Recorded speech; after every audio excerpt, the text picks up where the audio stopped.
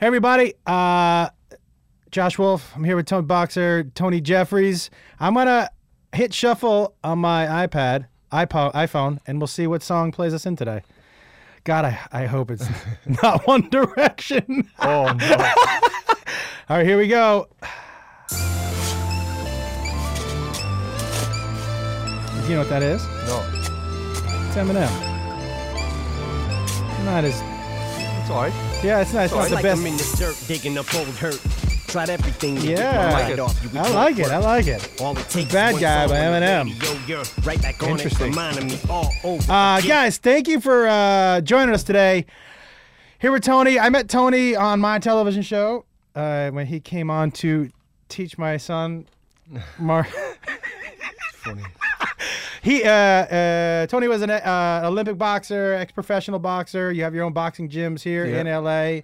And we had our mutual friend, Brendan, to come on. He was booked on the show originally to come teach my son how to throw a couple kicks and protect himself and throw a punch.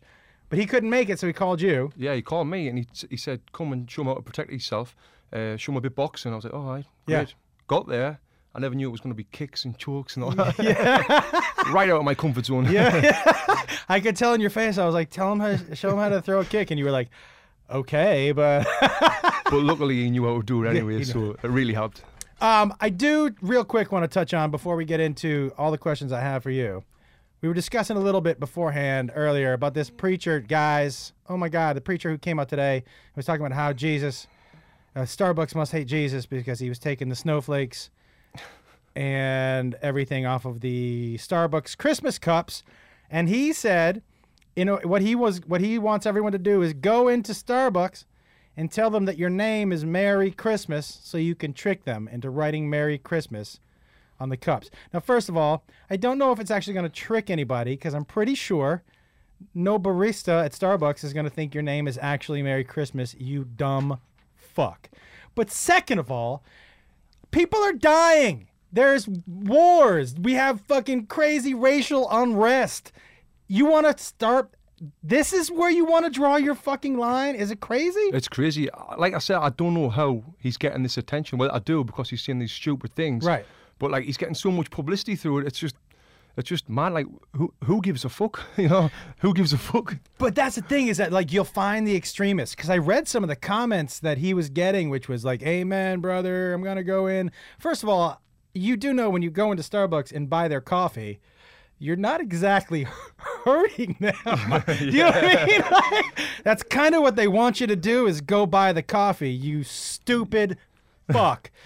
But second of all, like, what it's guys like this, the extremists, right? That I feel like these are the people who are drawing lines. Where are you from originally? I'm from the north of England. North of England. Do you feel like racial unrest or tension is in the States is worse or over there? I'm from the north of England, so it's probably over there. Like, in fact, no, where I'm from, people don't give a shit about this sort of thing. But in America, in LA, Right. people really do. It's a big thing, like politics and that. Where Yeah. I'm from, people don't give a shit. It's like, just get on with your life. Really? Yeah, really. So no real tension at all. It's just, I'm going to live my life, you live your life, and go from there? Yeah, I mean, there's racism is in people's the color of people's skin. Yeah. That sort of shit happens. But apart from that, like, no, like about politics and religion, like it's not a big deal. I'm not religious. I've never been brought up with it. But I Right. feel like over here, it's a lot more. It's a bigger deal. Well, it definitely is. There's a lot of lines drawn with religion. I mean, like, I don't want to get too deep into it. I think religion is good for some people, right? It gives people a place to belong and a sense of community, and Yeah. some people truly believe, but it's the extreme, like this fucking guy. Yeah, he's stupid. Like you say, it's good for people who it helps people in their lives. But Yeah. but for the likes of me, I don't give a shit if you believe in God, if you're a Muslim, whatever you Yeah. are.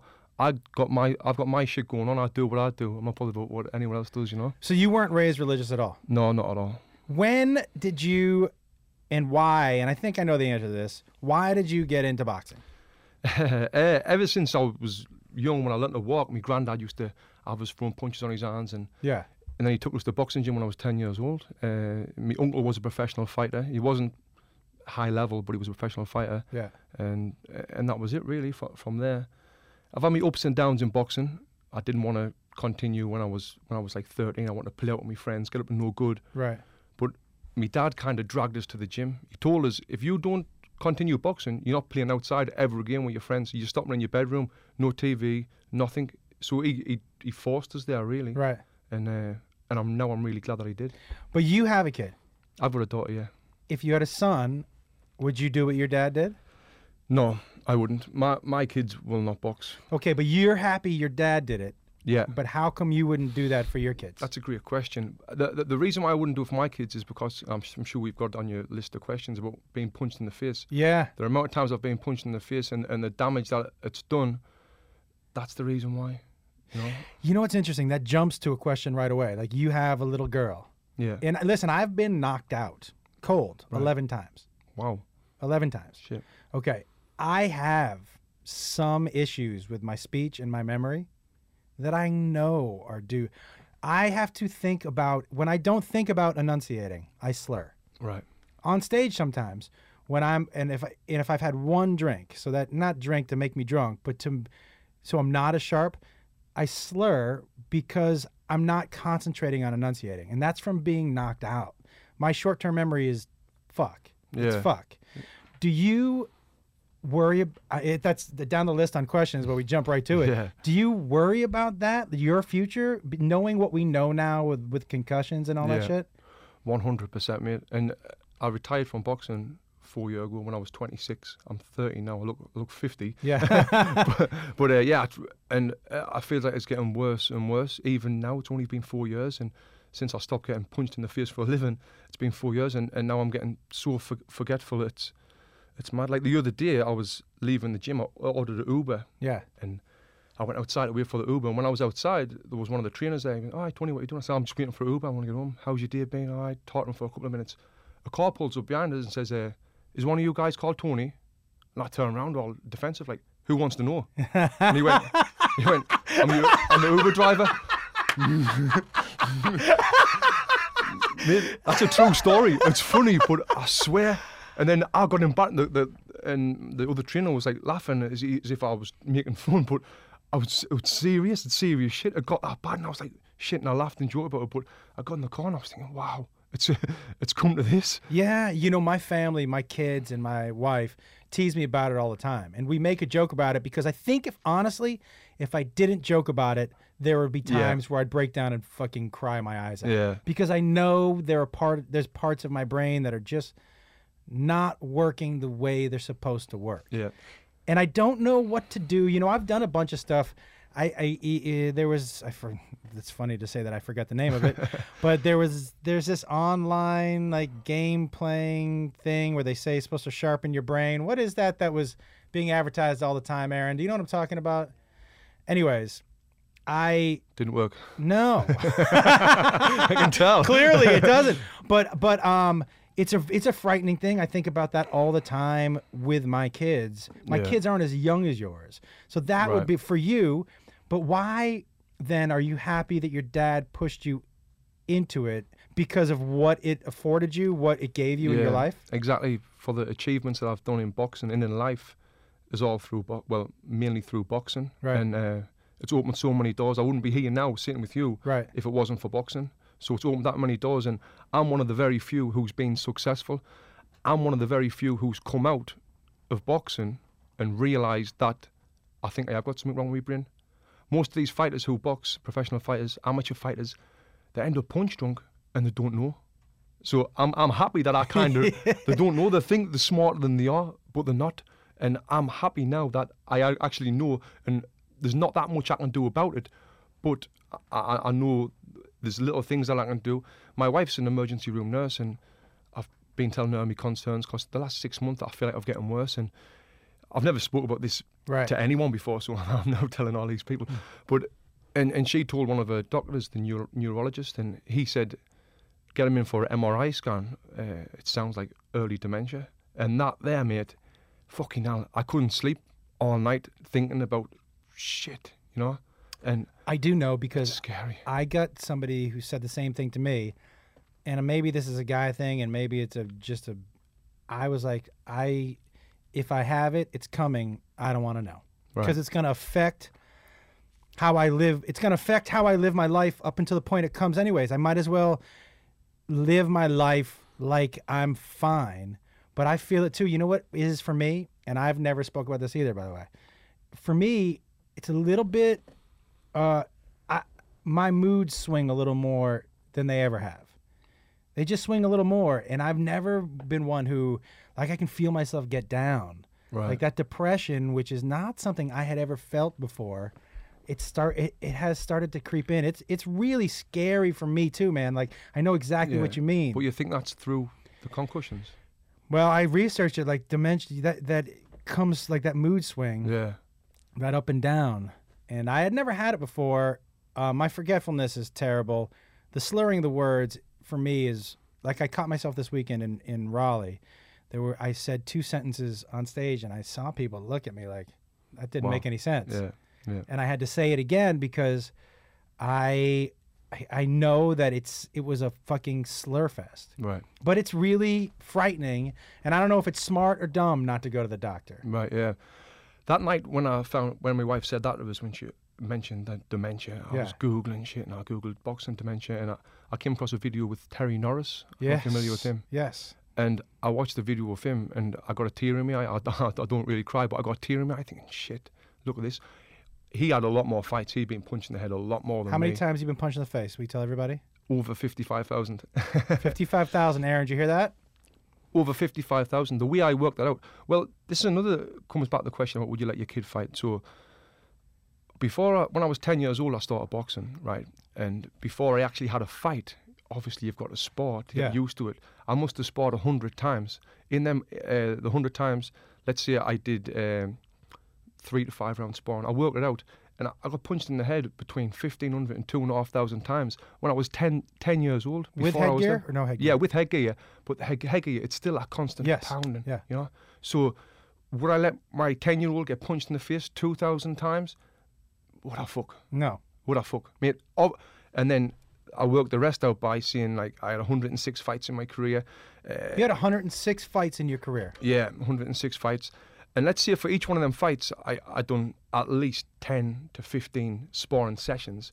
And them sparring sessions lasted, I've done the maths on this, them sparring sessions last from 6 to 8 rounds sparring, which there were, some were more, some were less. And I got punched in the face, I think I said 6 times in each one of them sparring rounds.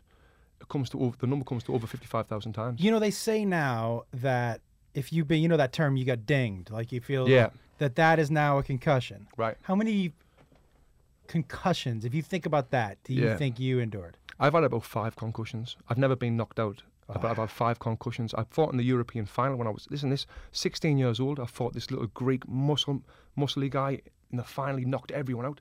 He hit me so hard. This is fucking so scary. When I think back now for a young kid, 16 years old, I got hit so hard. I ended up winning the fight and stopping him. I got out the ring. I got in the ceremony, got the gold medal, and I come out the ring and I was asking all my teammates, did I win the fight? I got back to the hotel room. Did I win the fight? I couldn't remember a fucking thing. I couldn't remember being on the podium. I couldn't remember the final bell. I couldn't remember even getting in the ring. So a 16-year-old going through that shit, mate, it's fucking frightening. It's frightening. Because at 16, your brain is supposed to be still developing. Yeah. Do you know what I mean? So there must be at that young age, there must be some damage where you're not allowing your brain to fully form in areas that it could. Yeah. I find when you started fighting, right? You had mentioned to me that you got bullied as a kid. Right, yeah. Okay. Now, do you feel like, knowing what you know now, like I go back and forth. You know, when my kids were younger, I was always like, look, if somebody lays their hand on you, the way to stop a bully is just to punch them in the face. Yeah, I agree. I agree with that. Yeah. And I know some people, there are some new wavy people who are like, that's not right. You're promoting violence. Yeah. No, you're actually stopping it. Definitely. I think you're stopping it. Yeah. Do you agree? 100%. But my parents told me, you're going to school today, because I told them I was getting bullied. They were picking me. I got freckles. They were calling me freckly face and all that. I hated it. I absolutely hated it. Fucking hated it, mate. And I was the new kid in school, and every single day. My parents said, listen, you going to school today, you're going to punch that bully in the face as hard as you can. I was terrified, mate. Yeah. I was 10 years old. I was terrified. Went into school, built the carriage up, and I smashed him in the face, bust all his nose. Yeah. And ever since then, no one ever said a word to me again in the rest of my school life, you know, because I stood up for a bully. If I let it continue, if my parents weren't as strict as they were, if I let it continue, I guarantee I would have been bullied. I would have been tortured. You would have been bullied, and one of my kids has a very kind heart and just couldn't do it, could not stand up for themselves. Right. And what happened was, it didn't just end up being one bully.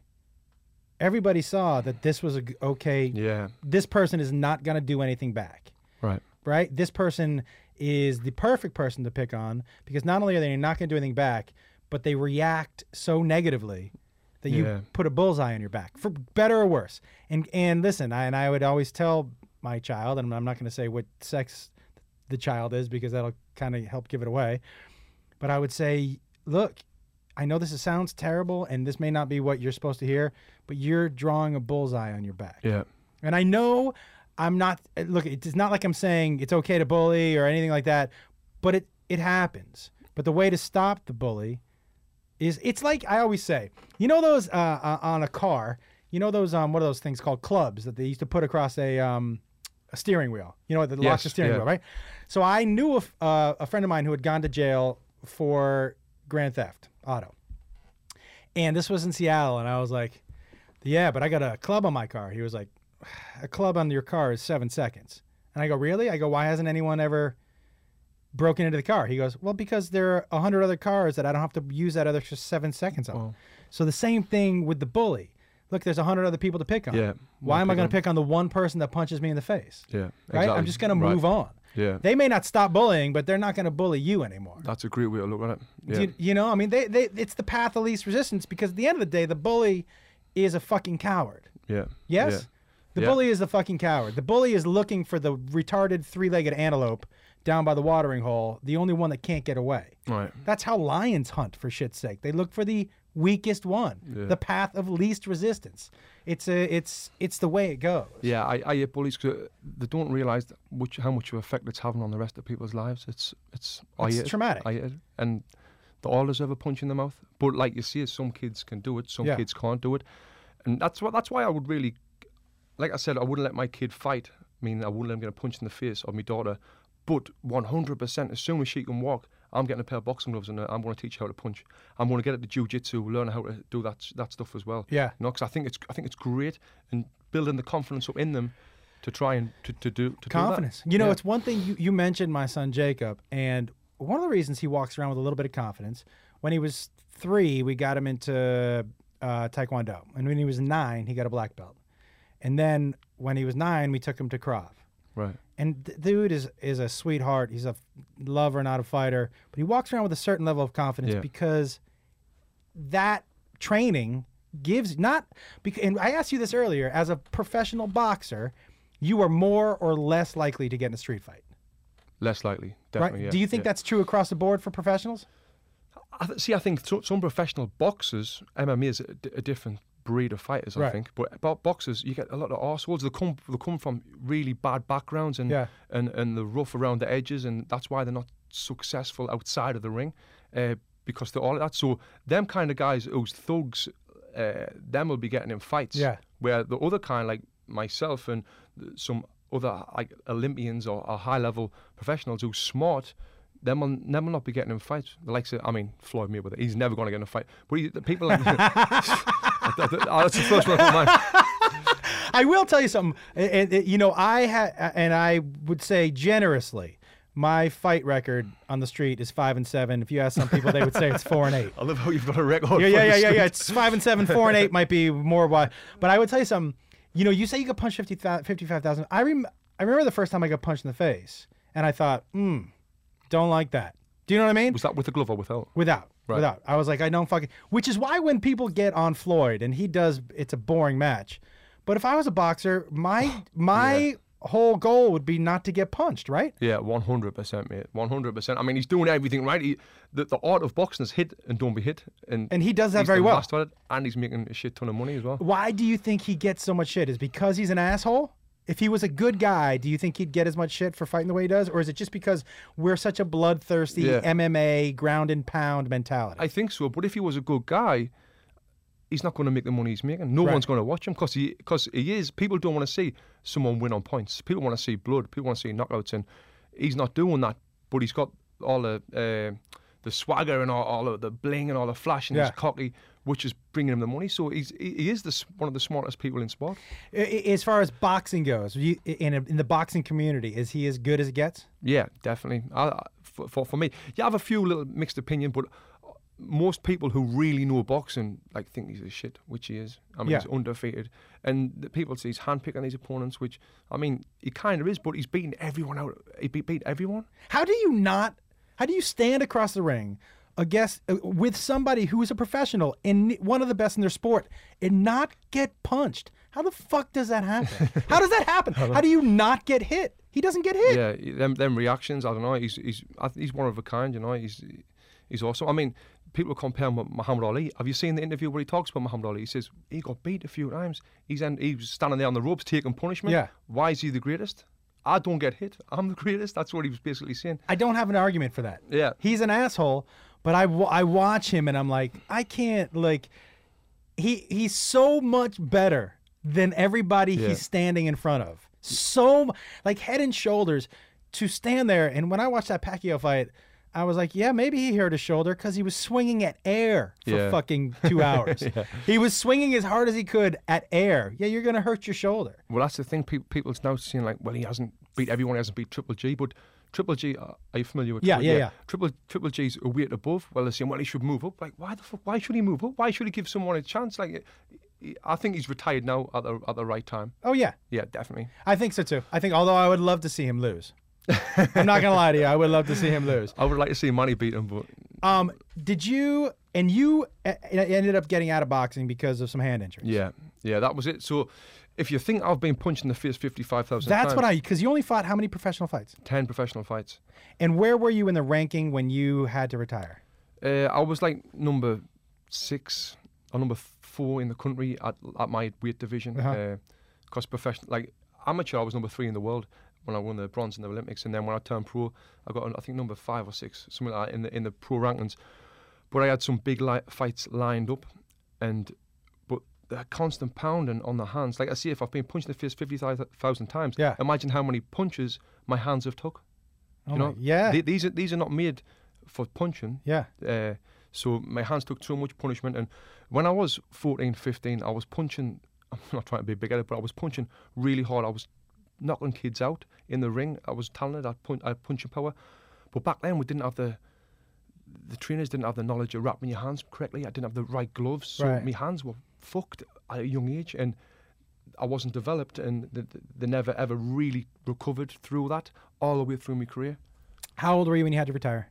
I was 26 when I had my last fight. This is a common theme in the podcast that I've had. For you at 26, okay? And I actually thought about you when, because I thought about a bunch of people that I know when my show got canceled, right? When what you've been working your whole life for gets taken away. What's that like at 26, right? Because at 26, physically you're in your prime, right? Yeah. And you're thinking, I'm ranked 6th right now. I haven't been beaten. Yeah. I've been knocking people out since I was 13. What does that do? How long does it take for you to recover mentally from your entire, what you've been building up age 10, right?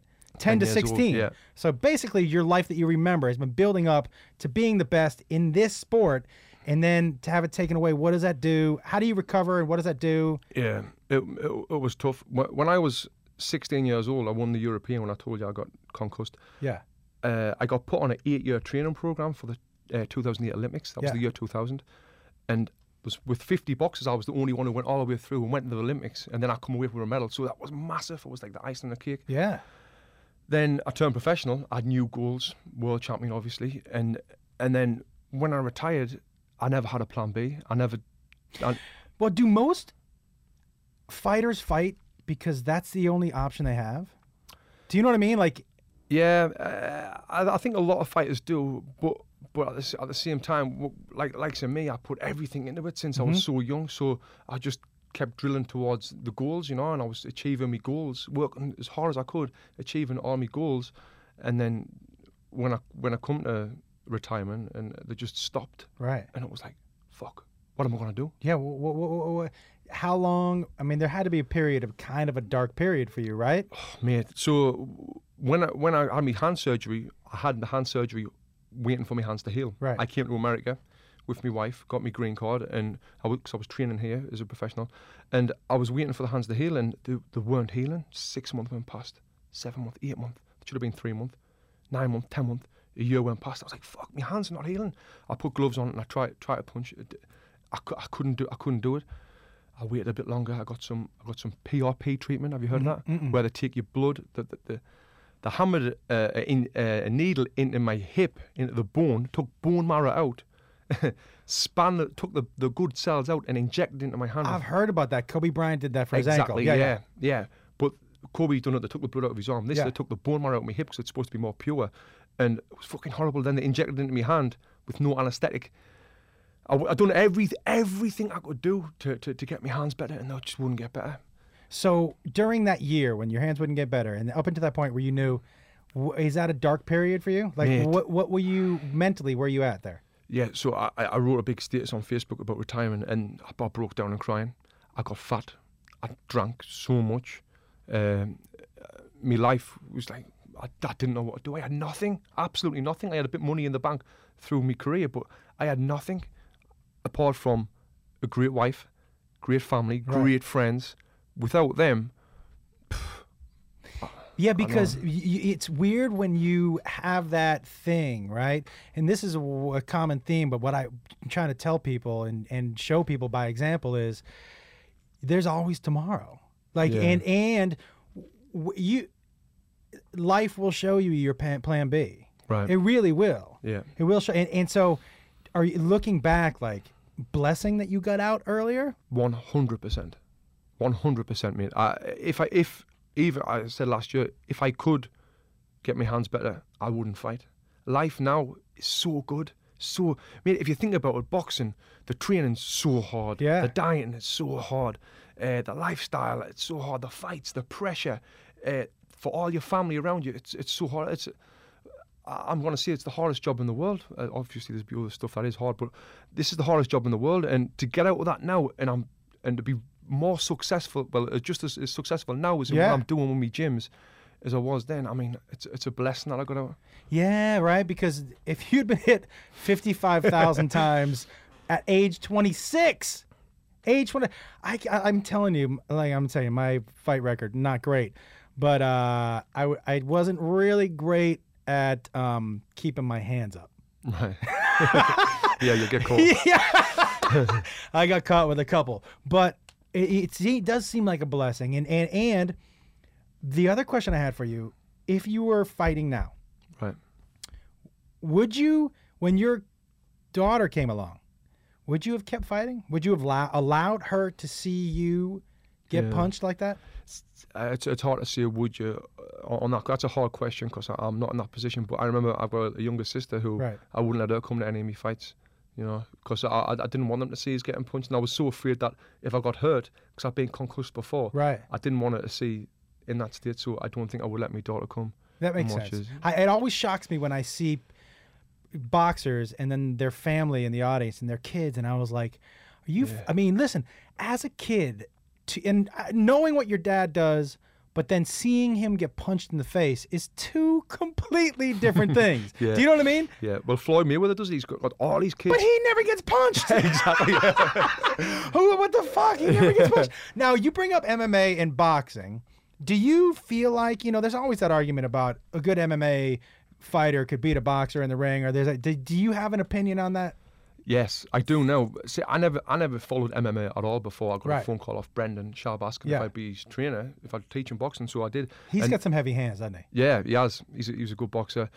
And since then, I love MMA. I love all of it. But there's a lot of talk about, I don't know if you've seen it, Floyd Mayweather versus Ronda Rousey. Yeah. Well, somebody actually sent in a question.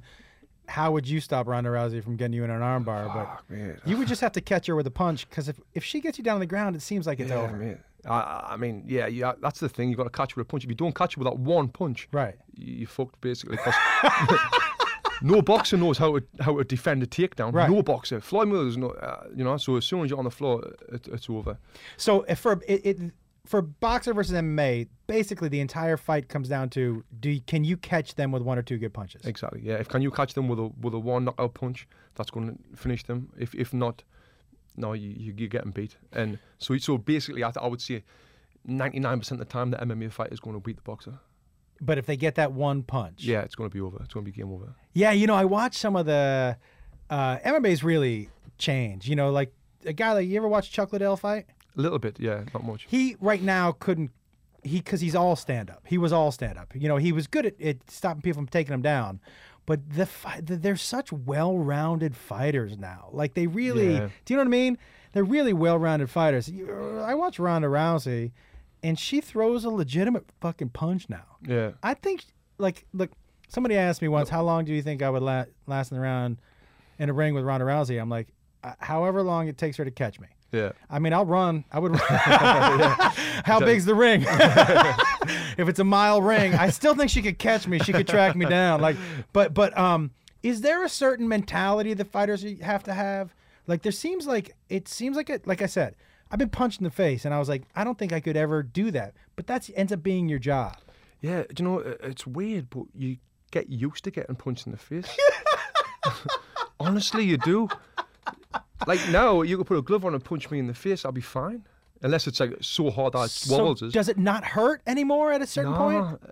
No, it doesn't. Like you see the Thai boxes where they put the kick and the canes and all yeah. that. I kind of think it might be like that, where you kill the nerves, or you just get used to it. You expect it, Really? Yeah. So I'm talking about the little punches, the knockout punches. You're gonna get knocked out. Right. If it's a hard enough punch, knock out. But if it's just like if I had a glove on now and I hit it this hard and I know you'd be like, oh shit. Yeah. But if you'd done it to me, I'd be fine because I'm used to it, It's so crazy that you got used to getting punched in the face. All right. Yeah, you know what I'm used to sometimes when my Thai food's a little spicy. I'm used to that. Do you know when I came on your TV show and you said about punching the face 55,000 times? Yeah. You said, I can't think of anything I've done 55,000 times. Yeah, I can't think of anything I've done 50,000. Right, Aaron? Can you think of anything you've done 55,000 times?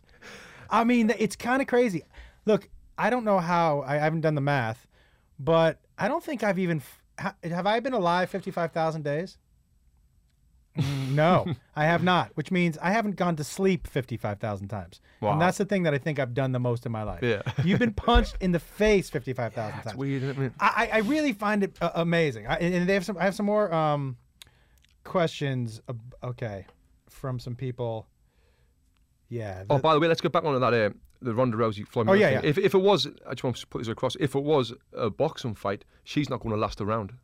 Not a round. So if they're talking about fights like MMA, yeah, she's going to kill him. But if it's a boxing fight, it's not going to last a round. Because it's just outclass her completely. And that's the thing with the high level boxers compared to the high level MMA fighters. A high level boxer, if it's a boxing fight, will win every day of the week. But in that ring, in the MMA ring, it's a whole different thing. Oh man, whole different thing. Like if someone kicked Floyd Mayweather in the leg, kicked me in the leg, that would be it. It would be game over. I'd crawl on the floor and cry. I gotta tell you that leg thing. When I get kicked in the leg, there's one guy who sent in a question. Here it is. Does he have any Audley Harrison or Kelly Maloney stories? Ooh. Yes. Do you know who any of them are? Can you tell? No, but this came from Davey J in Toronto. Can you tell everybody who they are? Yeah. So Audley Harrison is an Olympic gold medalist. He's a former European champion. Now he's retired. He's went into the Celebrity Big Brother house, and he's good. He lives in Calabasas. He's a great guy, but he gets so much abuse, and he gets abuse. So much abuse. How come? For people. Because he talks a good fight up, and then he was getting knocked out. Like he boxed Demetri Wilder, he got knocked out, and he talks a good fight up. But he's a friend of mine, and I like him a lot. Kelly Maloney was once Frank Maloney. Oh, right. So Frank Maloney was Lennox Lewis's manager. Yeah, he was my boxing promoter. He was a big name in the boxing community. Then last year, it was a big story in the newspaper. He's turned into Kelly Maloney. Yeah. He's had the the change and all that. And yeah. And now he's a full blown female. Yeah. And do you know what was funny about that? I know him well. He's a publicity whore, and he came out and said, "I just need to do it. I need to tell everyone that I'm a woman. I've felt like this all my life. I've been fighting demons and all that shit." Yeah. Then he's like, "I just want to live a quiet life as a woman." 2 weeks later, he's in the Celebrity Big Brother house. Yeah. Like, what the fuck? As a woman? Nice quiet life in the Celebrity Big Brother house. Yeah. How crooked is boxing and promoters, and how crooked? Yeah, boxing's crooked, mate. Like, boxing's crooked. He's my promoter, and fucking hell. Give an example of like how they can be promoted, because I don't think most of us understand how the crooked comes in. One example that happened to me when I fought in my home city of Sunderland. I used to get $25,000 more than I fought in, let's say, London or wherever I fought. Right. So the venue where I used to fight at was fully booked. So we fought in another place that was fully booked as well. So we fought in the other place that was in Sunderland County, like right next to Sunderland, called Peterlee. You know what I want to say, right? So I fought the fight, sold all my tickets, sold everything. Company paid the promoter $25,000, wasn't on my paycheck. So I'm like, well, hang on. He went, oh, after your fight, yeah. But when I was time to pay you, I checked the postcode, the zip code. Yeah. And I realised that it's not actually inside the city of Sunderland, it's on the outskirts. So I can't give you that money. I'm like, what the fuck? So I got, there's 25 grand that I'm out of pocket. Yeah. But because I was brand new at the sport, I was excited. I was getting all this money. I used to work on a catering trailer before that. I had nothing, so I'm getting all this money. So I was like, all right, I'm still getting a decent pay deal. That's fine. But things like that, now I've retired, I could do with $25,000. How much out of that, say you get paid $100,000? Yeah. How do you divvy up that money? How much does the boxer end up with? I was different. I was a little bit smarter on that. I paid my trainer 10%, and then I had my dad manages. Yeah. Because the manager's job as a boxer, until you get a really high level, is pretty simple. But people normally pay the manager 25% as well. So every trainer gets 10%? Is that around what it is? Yeah, that's around what it is until you get to a certain level. Like, I'm sure Floyd's dad wasn't getting 10% of these millions. But there are three people in the corner. So does that, out of that 10%, the trainer pays those other two, or you still pay those other two? Right, so that's another thing. Yeah, you pay your cut man about £250, about $350. Mm-hmm. And then the other guy in the corner is normally just a second. He doesn't really get paid. Yeah. All right, I'm going to ask you, and then I'm going to tell you a good comedy club story. Because the comedy club owners, by the way, guys, not all of them, but there are some fucking crooks. All right, so how you've seen Rocky, the first Rocky? Yeah. The famous cut me mix, right? That shit doesn't happen, right? Nobody cuts your eyes open in the ring. Is this a serious question? Yeah. That shit doesn't happen. That shit doesn't happen. But on that Rocky movie, them Rocky movies were so good. Amazing. They inspired me as a young kid to come up and box. But they would stop a fight. Somebody can't see the fight's over. Yeah. Oh, yes, definitely. Okay. Yeah. There is Great question, by the way. But listen, there are people who think maybe that some people get cut. Yeah, I bet. Okay. So the comedy club owner, and I shared this with you a little earlier. I'll share it with everybody else. This comedy club owner, and I won't share his name because I have to go back there. But he wanted to pay me. He brought me into the office, and he goes, "Hey," and I go, "Yeah." And there was a girl sitting at his desk with him, and I was like, "What's going on?" He was like, I can pay you this weekend, or do you fuck teenagers?" And I go, "What?" And he goes, "Do you fuck teenagers?" I go, "I don't understand what you're asking." No, first of all, I am married. I don't fuck anybody, but even if I wasn't married, I would not fuck a teenager. He was like, "You don't fuck teenagers?" And I go, well, "Does that make me the weird one?" Like, I go, "No, I'm not." He was like, "Are you sure?" I mean, I'll write the check, but you could fuck a teenager. I'm like, wow, I am totally good. Wow. I'll take the check. As a matter of fact, you should probably cash. If you're offering a teenager instead of I've had a guy hand me a check and say, "Don't cash this till next month." Wow. One of the things also that happens a lot is, you look out in the crowd and there'll be a ton of people, and then they'll say, "Oh no, we actually ended up giving all these tickets away, so you don't get your bonus," because I can't prove that they didn't buy them. You know what I mean? Yeah. It's really hard sometimes. But when you're, I'm sure it happened with you too. At a lower level, they take way more advantage of you, right? Oh yeah, big time. And I was a higher level fighter because all my fights were on TV. But the lower guys who's getting next to nothing, and the UFC is the same. The UFC is the same. That them guys are getting fucking next to nothing. They're getting $3,000 a fight. And then, What? And then if they win, they get $6,000. So the lower level guys Yeah. get $3,000 a fight when they lose. Yeah. So they've been training for how long for that? Like 6 to 8 weeks. 6 to 8 weeks. And then how much of that 3,000 after taxes and paying everybody out, they walk away with $1,000? They're in the negative. If you think you've got to live for 8 weeks in a training camp. Shit. Yeah. I remember when we were at the last show when Brendan fought Travis Brown. There was one guy who was there. He was coming from Armenia or somewhere, but he needed to fly. His cut man out. He needed to fly his nutritionist out. He was flying all these people out. The flights got cancelled, so we had to pay more money. I think it cost him something like $15,000 to fight, and the fucker lost.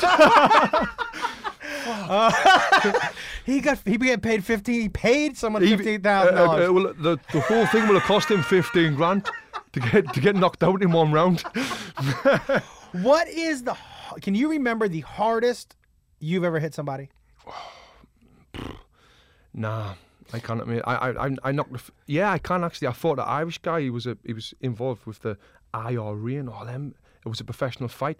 Well, have you ever been approached like that to go, hey, take this dive or something like that? No. Nothing like that. No, I mean, I would. I would. Give me 100 grand, mate. I'm fucking fun.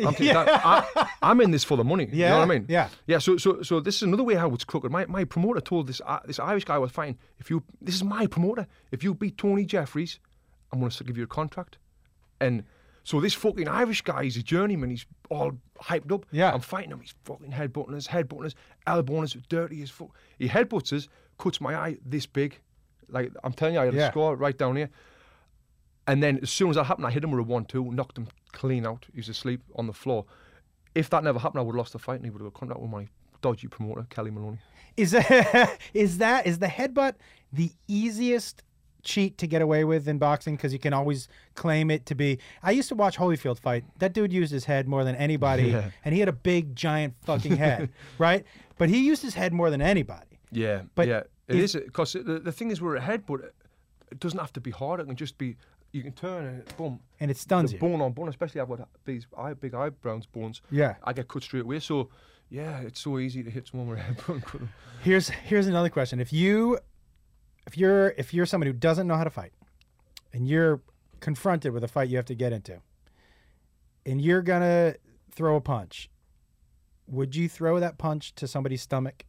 Is the stomach punch underestimated with the amount of damage that it could do to somebody who's not expecting it? Yeah, it definitely is, but I wouldn't. I would punch them in the face, because if you hit them in the stomach, you've got to hit them in the right area to really do the damage in the solar plexus right here. Yeah. If you miss that, if you hit a little bit higher in the chest, you're gonna get your head punched in. So you want to hit them as hard as you can, straight in the jaw and the nose. But those stomach punches in a fight, do they take them out of you? Yes, mate. If you get hit with a body punch, have you ever been hit with one? You said you've been knocked out Yes. for times. I got hit in the body punch that basically, it was one punch and I just couldn't breathe. Yeah, they're horrible. So sometimes you hit someone with a body punch, it takes 3 or 4 seconds for the effect to hit in. So Really? you hit them and they'll be there. Next thing they'll be on the floor, like creased up, like. Yeah, so a body punch is a great punch. It was my favourite punch, the left hook of the body. I've heard that kidney punch is or is it the liver? Which one is the one that will knock you right? Yeah, it's around. You can see the kidney punch, but if you hit them at the front, you're gonna kill someone, mate. You're gonna really take someone out. It's a great feeling. It really is. It's an amazing. And by the way, we'll open up the phone lines 323-282-7424. You got a call? That was quick. Hey, what's your name? Where are you calling from? You're on with Josh and Tony. You got a question? Hey, it's Kerry from Orlando. What's up, Kerry? How are you, man? Good. Well, first off, Tony, I've really enjoyed listening to your story and everything about boxing and all that. And I'm jealous of the accent. I really am. I mean, ladies have to love it. Oh, but, man, being an American with an accent, it's great. Yeah, right? Yeah, big time. Go ahead. I know there has had to be some asshole in a bar or something that has come up to you just because they know you're a boxer and tried to fight you. Right. Has that ever happened? It was funny. Josh just asked me that question before the podcast started. Yeah. And he was surprised when I said, no, they haven't. Because thinking that if you're an arsehole who's a bully, the last person you want to pick on is a person who can look after themselves and a chance of knocking you straight out. So, no, I never have. Especially with me, I've got a reputation of being a nice guy because I am a nice guy. Yeah. So no one's ever come up and approached me for a fight. Even when I was doing nightclub security, people knew who I was. This was before the Olympics. Right. And I never had a fight. You know, Kerry, it's funny. I asked the same question because I assume that there's some tough guy out there who's like, oh, I can fucking take that. Exactly. Guy. Yeah, right? Yeah. Especially at a bar or something, somebody's had a little too much to drink and just want to, prove their manhood or something. You know what's funny to me, and I've seen bar fights. Is this right to assume the person who wins always seems to be the person who looks the most calm?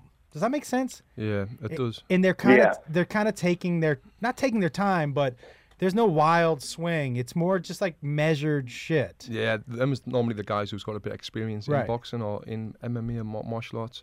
But really, it's the guy who lands first. Yeah. Right? Yeah, that's true. That's true. True. And most of the time, it's not the person who started the fight either. So just putting that out there. Most of the time, the person who starts the fight is the one who loses the fight. Yeah, I love seeing that. Someone starting a fight with someone and getting knocked the fuck out. I enjoy seeing that. I actually do.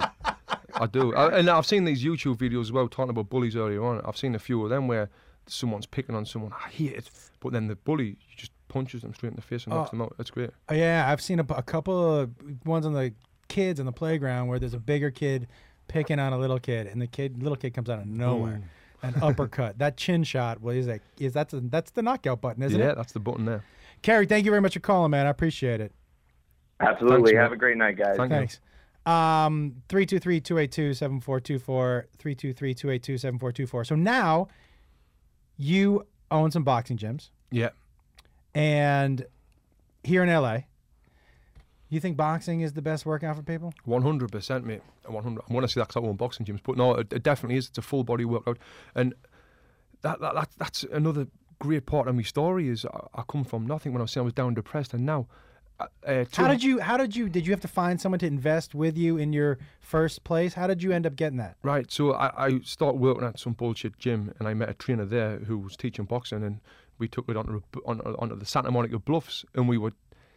You know what? I went from earning a six-figure salary to working in Santa Monica teaching classes for $10 an hour, and being in the limelight, getting all this, being a big name in boxing in UK, where everyone recognises to being a noble kind of. How did you? It was horrible, man. How did you? I know, and I guess I never got the answer.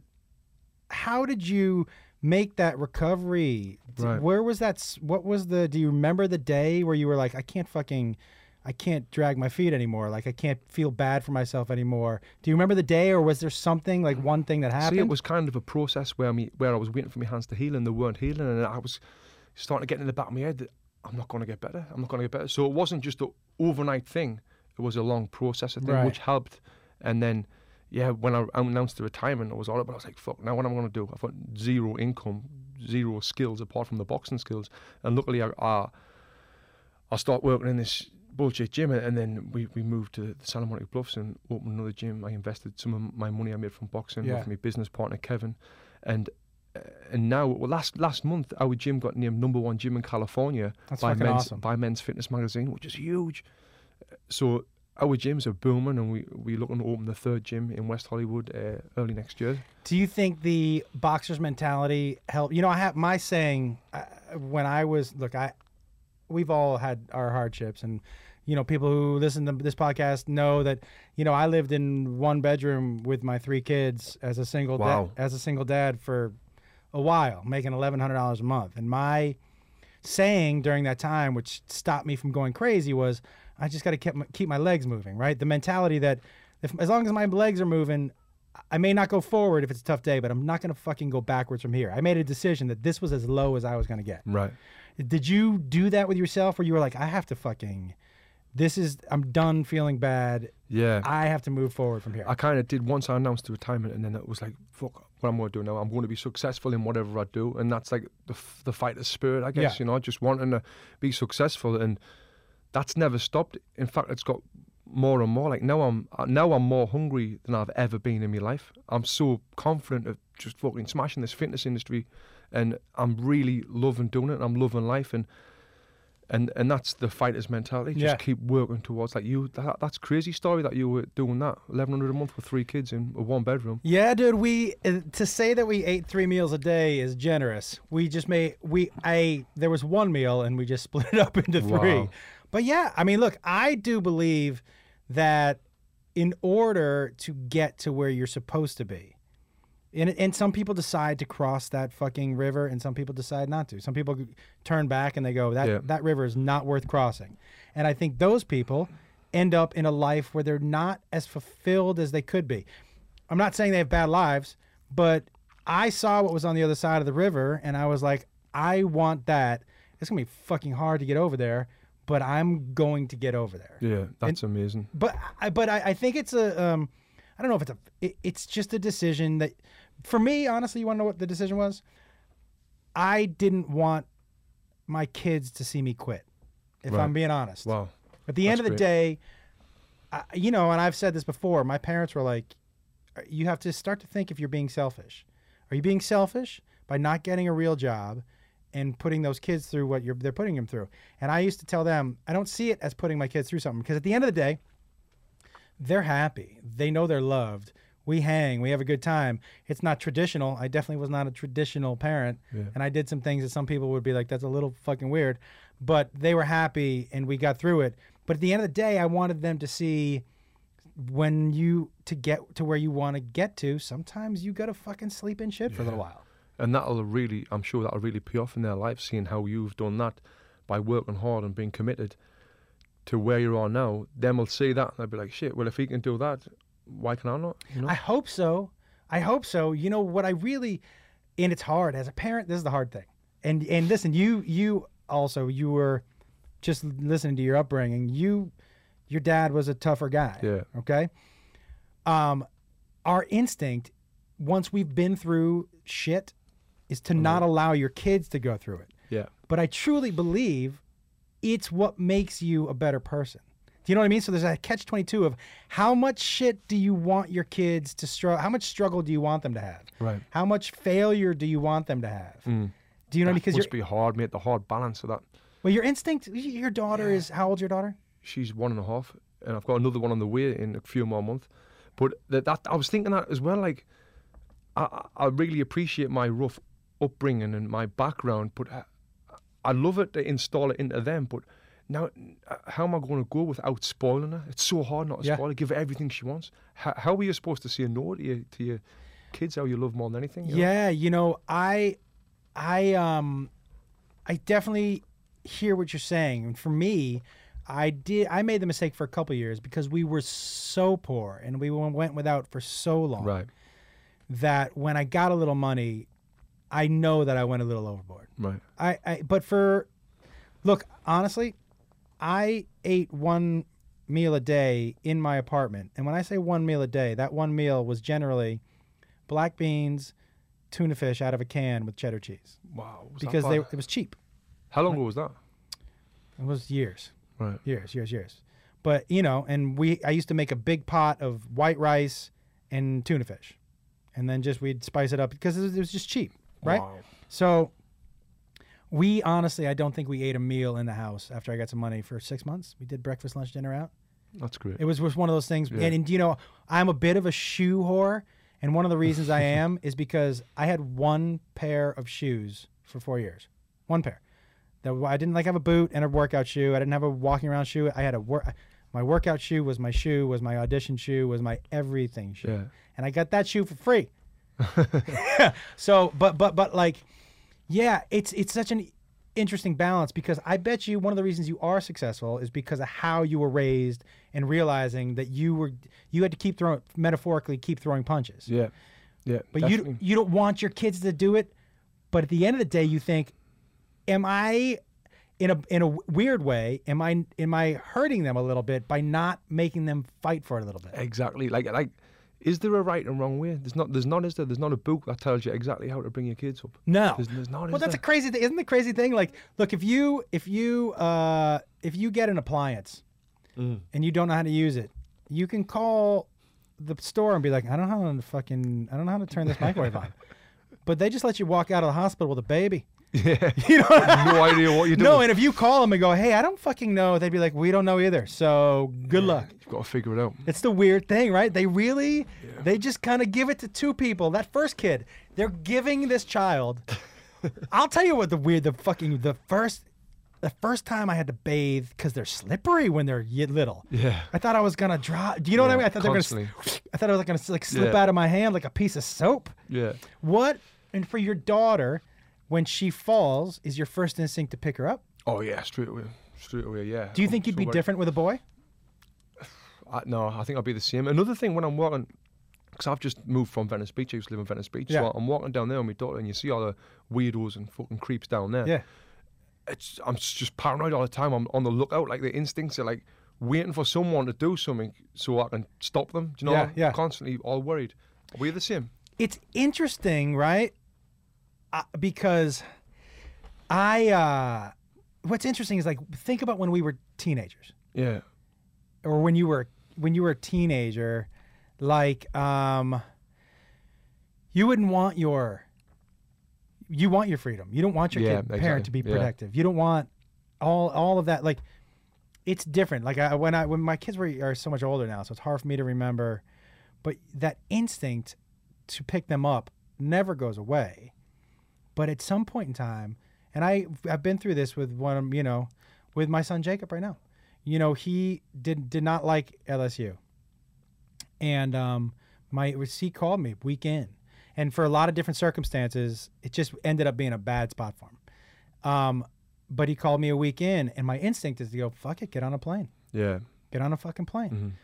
But then what came over me was, he can't think that I'm going to rescue him every time something bad happens or something. And truly, I always tell them, you have to do the things you don't like. You have to work harder and do the things you don't like better than the things you do like. Yeah, that's great. Do you know what I mean? Yeah, you get more of that. You have to, because generally to get to the thing that you want, you have to do a ton of shit you don't want. Mm-hmm. So you have to do that even better. You have to work even harder at that shit than you do once you're in a place right now where you're doing something you love. Yeah. You had to the work you had to do to get to that spot was grunt work and all that shit, right? Yeah, it's the same with everyone and all accept life, right? But your instinct with your own kid is to go. Well, let me help you. It's worrying. It's worrying for me. But like I said, she's a year and a half. So I got that. I'll get more experience and I'll learn along the way. You know what the scary thing is, because who knows where social media is going to be when your fucking kids get there. Did you see that video on YouTube the other week where there was a guy texting all these young girls and they were getting them out into the vans? Yes! Fuck, mate. And their parents were waiting in the van for them? Mate. Oh, my. Listen, I will tell you something. That fucking scared the shit out of me. But, my daughter used to think she was falling in love with people online. How old's your daughter? She is now 22. So she used to think she was falling in love with people online. Okay? So this one guy, she was like, I love him. Oh my God, I love him. Right? He's my soulmate. And she showed me the picture that he sent her. Well, it was a photoshopped picture of 21 Jump Street Johnny Depp. But she doesn't know who the fuck that is, right? So she was like, isn't he cute? I'm like, yeah, he's really cute. But that's definitely not the guy. She's like, what are you talking about? I'm like, that's Johnny Depp. It's fucking Johnny Depp. It's Johnny Depp. Of course you think he's good looking. He's the most beautiful man that's ever walked the fucking planet Earth. 21 Jump Street Johnny Depp? Hell yeah. I mean, everyone's dropping their pants, man, woman, whatever. For that guy, right? I was like, fuck yeah. But you never know. And I told her, I go, how do you know this guy you're talking to isn't some dude that I went to college with? How do you know? You don't fucking know. And that's the scary thing. What the scary thing is all those young girls believed the guy. I think it was text and Facebook stuff, right? Yeah. Believe whatever he said, believe the guy. For those of you who don't know this, there was a sting operation where this guy pretended posed online being a teenage boy and lured the daughters of these people who into a van. Now, in the van was the guy and the kid's parents. And all the kids' parents across the board were like, you're never going to get her in the van. She knows better. She's not getting in the van. And the guy was like, okay. And she got every fucking one of them got in the fucking van. Is that insane? It was terrifying, especially being a dad. Yes. Terrifying, mate. How has your view in general with that shit changed since your daughter? Oh, big time, mate. It's like the things as well now with the social media and the cell phones and pictures, like it never goes away. If you send a picture of yourself, it never goes away. It's there forever. So like that's another conversation I want to have to have. Like do that shit. No, but like you see it, these girls, you see them trusting people, and the parents think, no, my daughter will not do that. Obviously, I'm going to think my daughter will never do that, but that video just shows. The picture one is the one, because look, when you're 14 and you're a girl or a guy, right? You think, this is the love of my life. I'm going to be with this person forever. Yeah. If they say they want to see a picture of my tits, they're not going to show anybody. And guess what? They're going to show fucking everybody. Everyone. Every single person. Yeah. It's not even like, oh, maybe. No. Listen, the reason you get a picture or you take a picture is to show other people. If you didn't want to show anyone else, you'd never take the fucking picture. You just keep it for your memory. Yeah. The reason someone snaps a picture, it's like the same with a sex video. We'll make a sex video, we won't show anybody. No. The reason it's on camera is so someone else can take a little looky though. Yeah. And listen, I am a guy. I was a teenage boy. You can't trust a fucking one of them. Yes. Not a fucking 100%. One of them. Do you agree with that? Not a fucking, because a teenage boy is thinking about his dick and how he can impress his friends. Yeah. What's more impressive than a picture of some tits on their phone? Did you see there was this undercover sexting ring in Colorado? I guess there's something on your iPhone on the calculator app. Aaron, did you see this? On the calculator app, behind the percentage button, you can store hidden pictures. Yes. And there was a ring of high school kids sexting titty pictures and dick pictures behind the calculator. Yeah. Did you read that? It was on the news. It was everywhere. The police are involved now, and it's scary. My daughter's my sister is 11 years younger than me, and I remember I told her when she was getting like 16, I had a word with her because she looks up to me. I'm an idol. Yeah, and I said, don't trust boys. Every single boy, male, is horrible. I said, including me. Yeah. So I'm not now, but I was. Yeah. I was horrible. So that was the conversation I had with my sister, and she was crying. I was saying, please. And another thing as well, what kids do now, they're building up numbers, sleeping with people. I mean, when I was a kid, I kind of did it, but I'm a boy. Yeah. But like the girls as well, now where I'm from, I hear the more girls they sleep with, the more guys they sleep with, the better. And I'm telling my sister, like, no, keep that number down. Yeah. You never want to get someone, you know? No, but I would say that I would say that to my son too. Hey, you're on the phone with Josh and Tony. What's going on? What's your name? Where are you calling from? Hey, man, it's Justin from Quincy. How you doing? What's up, Justin? How are you? I'm doing well. What do you think about our conversation with Tony? Tony, you're a stand-up man. Thank you, mate. Appreciate that. Do you have a question? Yeah, I do. And not to beleaguer the point, I feel like every time that you and I talk, it's about me being gay. I'm just wondering. You always hear about. In the NBA, Jason Collins came out. It was a big thing. In the NFL, Michael Sam came out. It was a big thing. And again, super great strides forward for the community. But with boxing, you don't really hear too much about anybody coming out or That's interesting. The LGBT community as a whole. Is that because nobody's really coming out, or is it because boxers really just don't give a shit? They just want to get in the ring and fight? I don't know, but I do remember Kelly Maloney, my old promoter, Frank Maloney. One of my stablemates in my old camp, good-looking guy, Brian Rose, he's a British champion now. He told him, he says, if you come out and say you're gay, he was straight, I'll make you a millionaire. Really? Yeah, he said, because really that's what boxing's waiting for. Someone, the first boxer who comes out and says they're gay, that's going to be headlines. How do you feel like the boxing community would embrace a gay fighter? I think at this day and age now they would take it like great, you know. Right. Now I think most people's past all that gay shit, you know. Right. Like, everyone accepts it now. Yeah. Especially with, like, you see all these other people coming out. Yeah. Everyone accepts it. So. Do you think it's different in boxing because it's not a team sport, so it'd be more acceptable, right? So it's not like, you know what I mean, Justin? Like with Michael Sam, he had to come out and he had to hope that 44 or 52 other guys were going to be okay with him. Do you feel like you think it's going to be easier for a boxer or somebody who doesn't have to rely on a locker room for the other guys? I do. I think when thinking about it like that, it would definitely be easier for a boxer to do it. But like I know thousands of boxers, and I can't think of anyone who may be gay. And I don't know. I don't know if it's a sport where people actually are, because it's a more physical sport. I don't know if I'm. I don't know. Maybe Justin. Maybe like MMA. Like has that them? I've never had a no. fight, Maybe there's such a heavy level of machismo in those two sports. Yes. That maybe they'd be seen as. They'd think they'd be seen as lesser of fighters. Do you think so, Justin?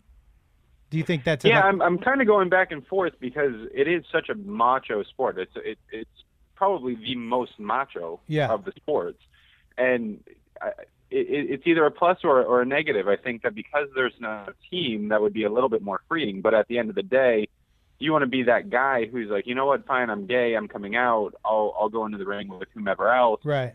If for whatever, if Tony, and it's not an if, when Tony would win, does then Tony get the onus? Like, oh my God, you beat up, you won against one openly gay boxer.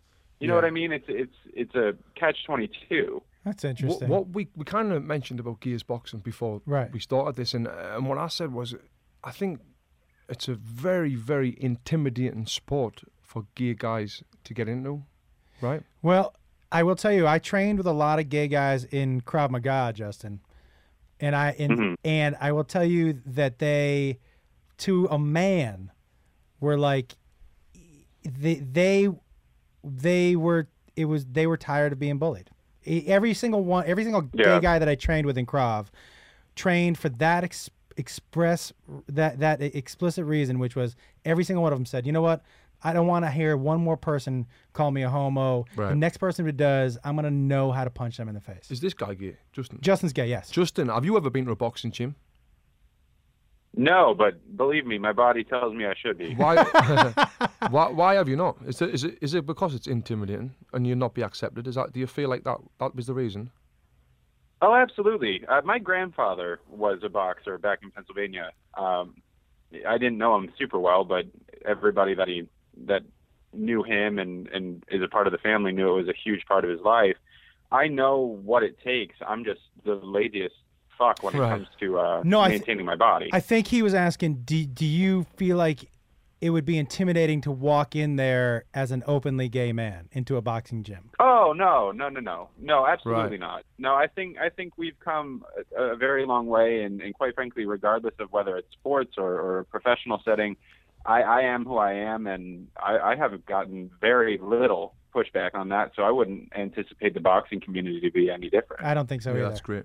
I don't think so either. It's an interesting question, and I hadn't thought about that, Justin. Like, an MMA, MMA is a whole different level than boxing, because MMA it has a lot of wrestling. Yeah, you're a lot closer. Yeah. It's an interesting thing, right? Because I bet you it would be easier for a boxer to come out than an MMA guy. Yeah, I think so too. I think so too. And it's unfortunate for that, but I do think, and I'll tell you what, Justin, I think that we're not too far away, because if we just look at numbers and their percentages, which is honest percentages, the numbers of boxers, the number of MMA fighters, somebody's gay. Yeah. Do you know what I mean? Yeah, they've got to be. Don't you think, Justin? It's a numbers game, right?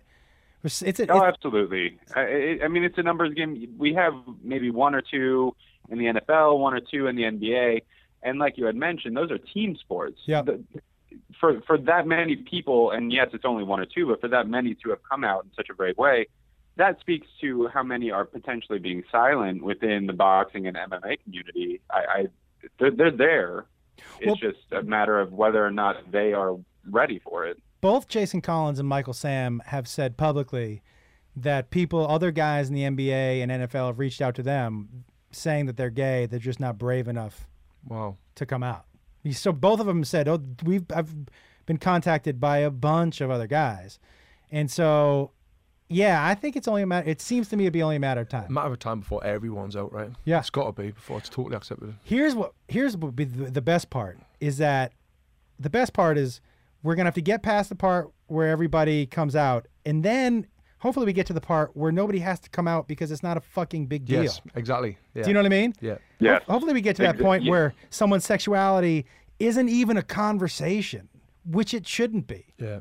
Do you know, that's the ultimate goal, is that it's not a big deal when someone comes out, because who cares who you're fucking? Yeah. It's kind of like that in LA now, right? You know, I feel like that in LA where we in LA especially, it's totally accepted. Like, you know, LA not a big deal at all. But different parts of the country. Look, I go and I travel around the country. It's not. I mean, the homophobia is. I have guys in the meet and greet line sometimes, and this is amazing, who won't. You know, in meet and greet lines, I go arm around both people who I'm there with. Yeah. And I had a guy this weekend be like, "Hey, dude, don't put your arm around me, dude. That's kind of gay." And I go, "It's not gay. We're taking a picture together. This is how we bring it in. This is us being friends." And I go, "I'm going to tell you the truth." And I didn't take a picture with him. Really good. Yeah, I go, "This is not," I go, "First of all, that's not a sign of being gay. I'm not sure you quite understand how that is. But it's not uncommon for a guy to say that to me. And I never take a picture with them unless they go, and I'll tell them, well, I only feel comfortable with my arm around you. So either it's arm around or no picture. And inevitably, those guys say no picture. Wow. 100%. Happens almost every weekend. That's crazy. So it's not like it's going away. Yeah. But in certain places in the country, it's way, way, way better. Yes? But I think that the people that do that to you, Josh, and I think this should be the case with a lot of things, when they exhibit that I'm uncomfortable, to something that's not uncomfortable, I think they have something going on within themselves. 100%. I think they might want to suck a dick. Yeah, that's what I think. I feel like telling them that every time. I'm like, but then I think that would end up with me getting punched in the face. So, Justin, thank you very much for calling. Thanks, man. It was a pleasure meeting you, Tony. Have a good night. Mate. You too. Thank you. It's funny, and I a couple more things, and then we'll get out of here. This is, it has always fascinated me about boxers when I watch in the ring. What's going through your mind? Anything? Do you know what I mean? Because I see those guys. I hate to say that they look calm, because it seems to me that the best fighters look calm, right, and relaxed, and their shoulders are down. They're not up. Yeah. Do you know what I mean? They're relaxed guys. Yeah. But is it all instinct and muscle memory, or is there a plan where you're like, are you thinking?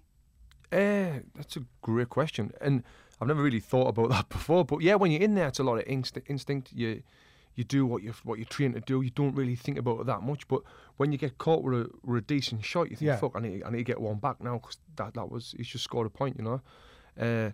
So you're saying, just like with the amount of training, right, and the amount of times where you're bobbing and weaving and throwing punches, your instinct, your muscle memory from seeing it so many times takes over. Yeah, exactly. And like I told you before, when I got concussed. When I was 16, I got concussed a few times. When you forget what you're doing, your memory's gone, your mind's elsewhere. You're fighting on instinct, and you win fights on instinct alone.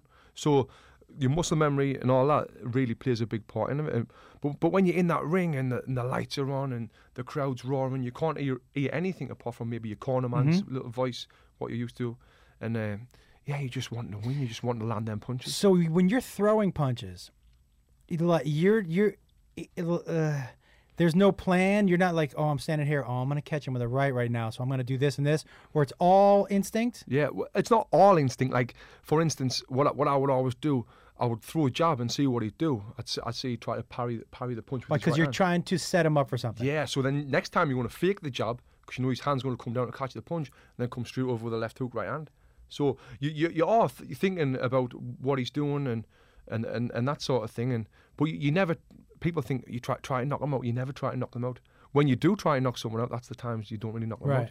You knock people out when you're least expecting it. Is a good punch. Now I played baseball, and people. I remember my son asked me. He said, "When you hit a home run, what'd that feel like?" I go, "Honestly, it never felt like the ball even hit the bat." Yes.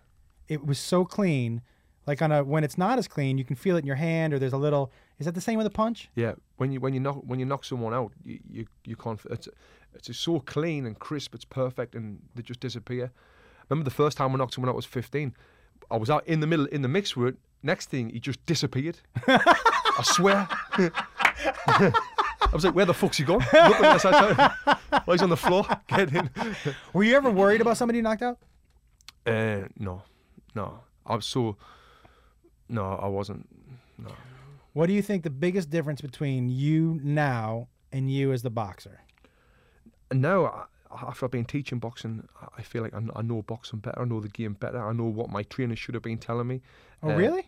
Yeah, big time. Now I'm teaching it. I see these little things. I'm thinking, why the fuck did my trainer not tell me to do this? Why did I not do this? I would have been a way better fighter if I knew then what I know now. But as a person, I'm more relaxed. I'm more chilled out, because when you're fighting, you've got the fight on your mind 24 hours a day. When you're sleeping, when you wake up, you'll wake up in the middle of the night, you think about your opponent, you think about your diet because you're hungry, you think about your training the next day.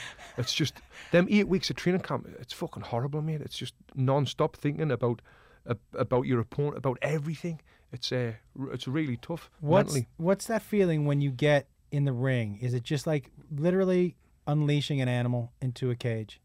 No, not really. You're ready, you're prepared, you're in the best shape you've ever been in your life. Yeah. You're getting in the ring to do a job. The nerves have completely gone for me personally. Oh, nerves are gone. As soon as you step... Are gone. It's the same thing, before I get on stage, I'm nervous. Yes. And people who know me know that before I get on stage, honestly, the last thing I say to myself is, oh, well, tonight's the night they find out I'm not that funny. Like, that's really? the last... Yeah, but when I get on stage, all that's gone. Yeah. All that is completely gone. Even now? Even now. I think, and my worst shows are the ones where I'm not nervous before. Right. When there's no yeah. butterflies. The energy's low. My worst shows are the ones where I don't feel anything beforehand. Does that make sense? That's what they say about fighting as well. Nerves are good for you. And it's funny you should say that. Every time you walk onto the ring as a fighter, and I know so many fighters that say the same thing, always think in the back of your mind, why the fuck am I doing this? I swear, mate. Yeah. But when you think about it, it's true. I'm walking to have a fight with another man who's going to try and knock me off. Why the fuck does anyone want to do this? Yeah, that's what I would wonder the same thing. Can I tell you, one of the 8 losses or 7 or 8 losses, however, depending on who you ask, came in. I was in a bar, and there was this dude who was way bigger than me, and I knew we were about to fight. So I was like, I'm going to have to hit him first. Yeah. I would say that I hit him about as well as I could hit anybody. And his head turned. His hat did not come off his head. Oh. His head turned, and he looked back to me, and he goes, son, you're going to have to do a lot better than that. Oh, really? Yeah. Oh, that was not one of my wins. But when he said that should have been the time to say, all right, see you later. Oh, I tried. Oh, you did? It was one of those things where I was like, oh boy, that was like, I thought like before he even turned back, the fact that his hat didn't really come off his head and none of his body moved except for his head. I was like, and I caught him with what I thought was a pretty decent shot. It was humiliating. Here's what he would do. When he hit me, and I was pretty well out, he wouldn't let me fall. He would pick me back up to talk to me and hit me again. It sounds like something off Rocky. Yeah, no, it was like I would start to kind of go, and he would go, whoa, whoa, whoa, whoa, whoa. And he would say one more thing, and another thing, blah, blah, blah, blah, and then, pow! Yeah. It was like, yeah. And eventually one of my friends walked in and was like, you can stop. Was your face a mess? Oh, yeah. Wow. He was like, you can stop. But you know what? He never hit my nose, which was weird. But he got me here. My lip was fucked up. My eye was fucked up. He hit this one eye. I don't know, dude. But one of the times I was knocked out. Yeah. The knockouts and the concussions for me have scared I actively avoid. I can't get hit again. And I have such a glass jaw now. Like if I get caught in the head a little bit, and it happened in my house a month ago. I hit my head was doing laundry. And in my house, if you don't watch your head when you're doing the dryer, when you come out, if you go straight up, you hit a beam. And I hit a beam, and I got dizzy and fell down. Wow. Like really? You fell down? I'm so... I have such a glass jaw now that I get so dizzy that I have to just go to a knee, or I can't take I have no capacity to take a headshot. Oh, that's scary when it's that bad. It's scary because what that tells me is whatever's controlling that part of my brain... is close to my skull now. Like that, whatever cushion was there. It's like when you have a knee injury, right? and that knee injury just keeps getting easier and easier to hurt. Yeah. And that's where I'm at. Like, never gets better. No. And that's the same with your mind. I when I'm teaching some of my clients and they want to do spawn, but I'm fine because I can spar with them. I kind of get, and they're not touches, you know. Right. I'm not more advanced than them. But I was sparring with a 14-year-old kid the other day who hits hard, and we were moving around, and after the bell went, he just went smash, hit me with a solid right hand. He's only 14, but he hits hard, right on the temple, and I got a black flash. And I was like, fuck. And I was devastated all day because the last thing I want to do now is get punched in the face, you know. And it really got us down thinking about like what we were talking about before, how that's going to do damage on us. But that was, thinking about, that's just one punch. That used to happen to me day in, day out. 55,000 times. 2,500 times before I'm 11 years old. That's the one right there that seems like crazy, but back then nobody knew better. No, I mean, well, not back then. Even now, it happens now. It happens. Are there people training their kids at 11 years old? Oh yeah, that's when you can start competing. When you're 11 years old, that's the best age to really get in if you're going to be a successful fighter. When you're a kid, kids start boxing at 10, they compete when they're 11, and they're getting punched in the head that many times. And I never thought a big deal of it. Neither did me. Obviously, my parents never thought about it as well, and not until. Because I've got my own podcast and I was doing the maths. Oh, listen to this. So I was doing the maths for my podcast and I'd done it. And I figured it out. I was like, shit, that's a lot of fucking punches. Yeah. I walked out in the gym, because I do it in the gym. And there's a boxer there. I'm not going to name his name, but he was a world champion and he was an Olympic medalist. And he had over 250 fights. I had 106 fights. And I said, mate, listen, I've just figured out how many times I've been punched in the face, 55,000 times. This fucker had 12 rounds, loads of 12-round wars, a well-known fighter. And he went, well, imagine how many times I've been punched in the face. I went, shit. I went, do you think it's affected you? You know what he said? Huh. He went, no, it's made me smarter. I'm like, oh my God. No. Now I know it's affected you. Yeah, 100%. I mean, no, I'm glad. I listened to Tommy Hearns talk. Yeah. It's depressing. It's depressing. And that's why, and I don't want to get too deep into this because it really does bum me out, but that's why when I catch myself slurring and I make jokes about it, but every time I make a joke about it, it scares the shit out of me. Yeah. It scares the shit out of me because I have no control over it. Right. Do you know what I mean? Yeah, yeah. And the memory thing is so fucking frustrating that all I can do is laugh. But it's like, yeah, it's real shit, man. And you're braver than me. I don't know that I'll go in and get that MRI. Yeah, I'm going to do it. I need to do it, and I'll get it. Have you met Evander Holyfield? I have not met him.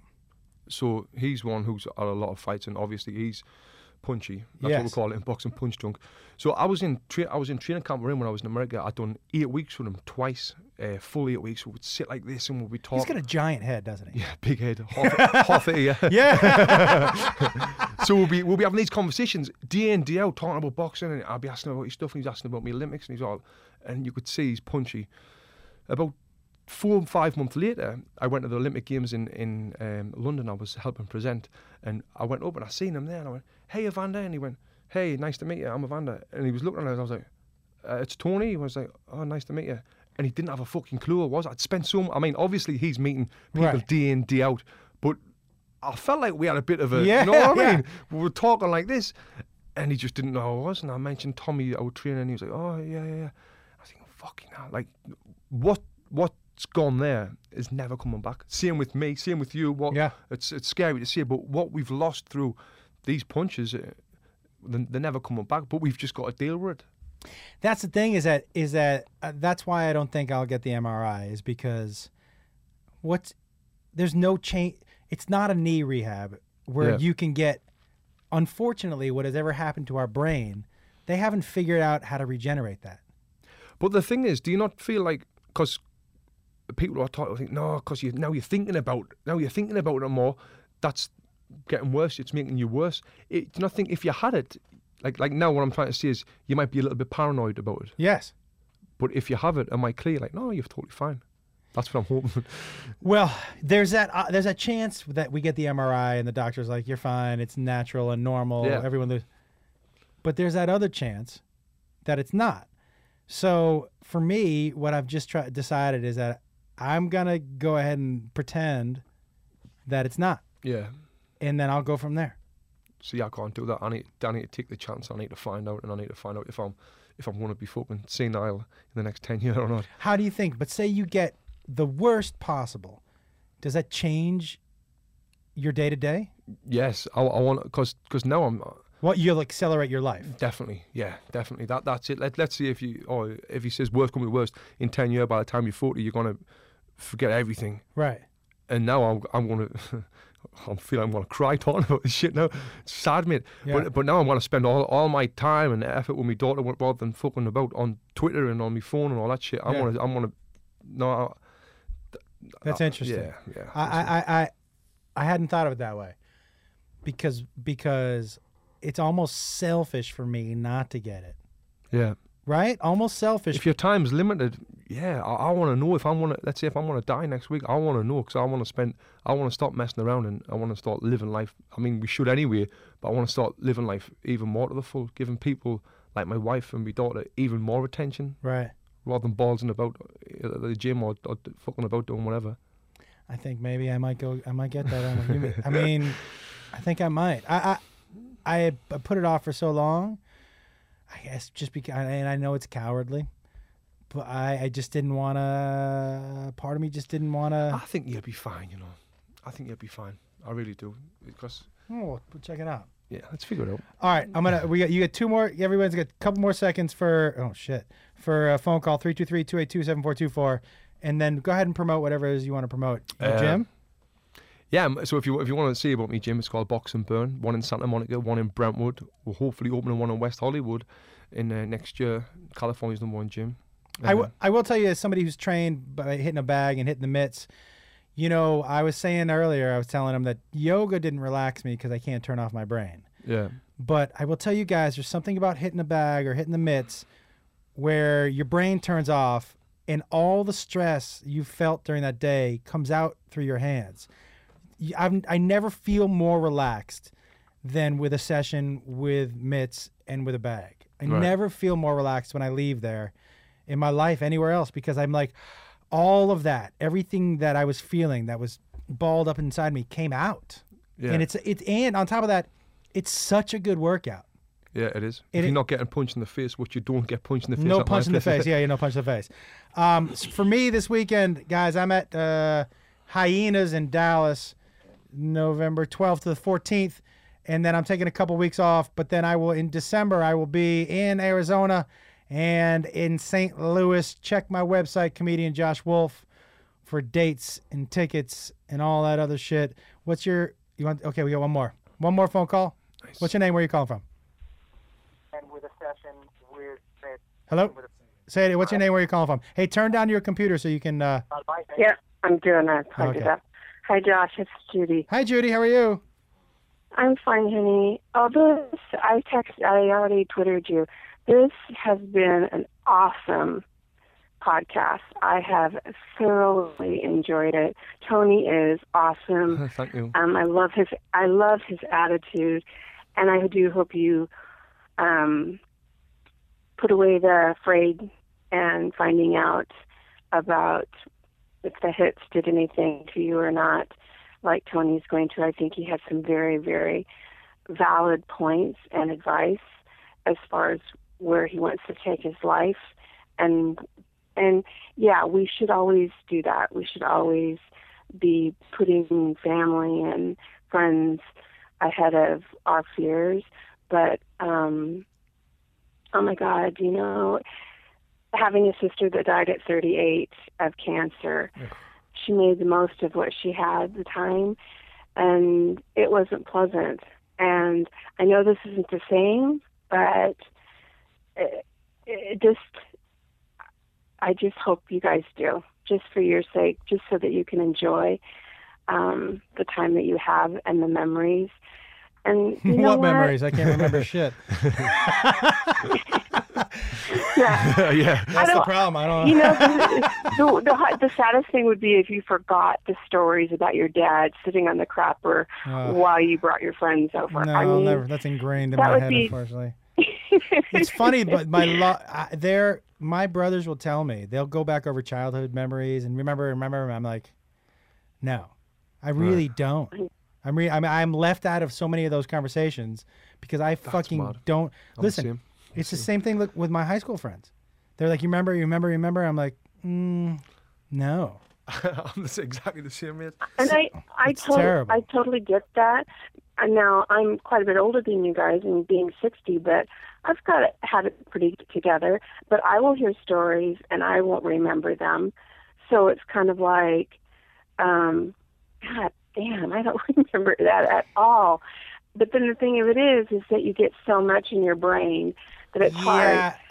I have found also, Josh, acupuncture really works. There's places that can help your memory, that they can hit, and I get it, and it really does bring back things that I have forgotten. I would tell you, I understand more now the difference between like casual memory loss because your brain gets full and the extent of what I don't remember is two different things. Would you say for you the same thing? Yeah. Like it's when your memory becomes a frustration for you. When your memory, and not just because of my dad's 78, so it happens with him and my mom, but and it's been happening for me for years and years. At my age, for my memory to be such a fucking bone of contention for me and such a thing that I really, it's like for some people, when they grow up dyslexic, they work around their not having to spell in front of people or not, all that stuff. I work around it so much because it's so fucking frustrating not to remember something that just happened 10 minutes ago or not to remember this great thing that all my friends remember from high school. It's really frustrating. And if I thought about it all the time, I would lose my mind. Because it's a little depressing. Yeah, you've got to just get on with your life. Right? Yeah. Yeah, when I suffered severe depression after my sister died, there is so much that I still to this day do not remember and will never remember. Yeah. And that's very frustrating. And depression will do that to you. And so, you guys have got awesome attitudes. So, I mean, even in your book, Josh, when you talked about raising your kids and stuff like that, you were, it was astounding to me that a man could even possibly pull that off and have some great kids. And you do. And going back to even your discussion about raising our kids and having them make good choices, you can only do the very best you can as a parent in giving them the foundation of having the morals and the scruples to be able to make good choices. And then at some point at teenage years, you've got to say, hey, listen, kid, I love you dearly, but you've got choices. And if you make a bad choice, you're going to suffer the consequences of your actions. Yeah. And it goes for us as adults. There's laws, there's reasons, there's rules. You have to follow them, and if you don't, you suffer the consequences. You get to make the choice because now you are old enough to make those choices. But the foundation starts at the time that they're children. The first 5 years to 6 years, 7 years are the most important of forming those foundations. So yeah, I agree. I think you guys both have got so much going for you. I'm really thank you. And Tony, oh my God. Not only if you took that many hits to the face, my God, man, you are gorgeous. I would have a poster of you in my bedroom. That's true. No. Well, finally, somebody said something that makes some sense. I love you Thanks, guys. Judy. Bye-bye. Thank you. Bye. All right, guys. Yeah, man, this has been a great conversation. Yeah, I've enjoyed it. But I've said some shit that I've never said before. Me too. Thought about stuff that I've never said before, so it's been good. I've never. The only people that up until this have known about my head have been my wife and my family. Yeah. I've never really said. I don't remember. But I've never talked about it just because it's one of the. It's not that I'm ashamed. I'm scared. Yeah, it's the same. I think I am ashamed. I think, is that the word I'm looking for? Ashamed. It's kind of embarrassing for me, I guess, to tell people about that. No. Yeah, I understand what you're saying, but embarrassing? Why? Why would it be embarrassing? Because I don't know. I guess you don't want people to think you're stupid bastard. But that was your job. No, I mean stupid. Stupid as in that guy's daft, Yeah. I think for me, I assume that people think I'm stupid, so that doesn't bother me. But for me, it's more like it's real, and I think I don't want people to ever. If it gets worse, I don't want to look. The worst thing that anyone could ever feel towards me, if anyone ever pitied me or felt bad, do you know what I mean? Yeah. That is not ever something I want anyone to ever feel towards me. Right. And that's part of it, and part of it is it's just scared, man. It's just not the possibility, because I've seen dementia. It's scary. Scary thing. It's scary because, my brothers and I talked about this all the time about what would be worse, Parkinson's or Alzheimer's, right? And I said, well, for me, what would be worse to see somebody go through that I love would be Alzheimer's. Yeah. But that's selfish for me because I want them to recognize me, right? For me personally, I think I would, and I don't know what it feels like to have Alzheimer's, and I don't know what it feels like to have Parkinson's. Yeah. So I'm speaking completely off the top of my head. But for me, to watch someone like Muhammad Ali or Michael J. Fox, to understand what's happening to you and become a prisoner of your own body while your mind still works, I don't. It's a tough one. Do you know what I mean? I don't know that.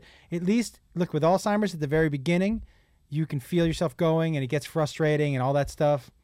But at the end, I don't know, because again, I've never had it. I don't know how hard it is on a day-to-day for them. Look, both diseases, terrible. It's Sophie's choice. You don't want to pick either. But to be a prisoner in your own body with Parkinson's seems like maybe to me the most frightening thing in the world. Your brain is working. Yeah, I'll tell you what's even worse than that. ELS. Fuck. Oh, yeah. Yeah. It's even worse. Well, it's the same thing, right? Your brain is working. Your brain's cut out, but you can't feel anything. Yeah, that for me would be the worst. Horrible. You're a prisoner in your own body. So we kind of blessed that we are in the positions that we are, right? Yeah. Because now I'm just going to be like, hey, what I don't know. Guys, I have had a great time. I hope you have too. Tony, this has been a fucking great conversation, man. Yeah, I've really enjoyed it. Can I plug my podcast? Yeah, you can plug whatever you want. So I've got a podcast called the Boxing Life Podcast where I talk about boxing and talk about life outside of boxing, which is interesting. And I'd love to get you on there sometime, mate. I would love to, man. Yeah, absolutely. And get some great guests on. So yeah, check it out. It's on iTunes. And if you live in the Los Angeles area and you've never been to a boxing gym, I'm telling you right now, do a half-hour session. It'll be the best workout.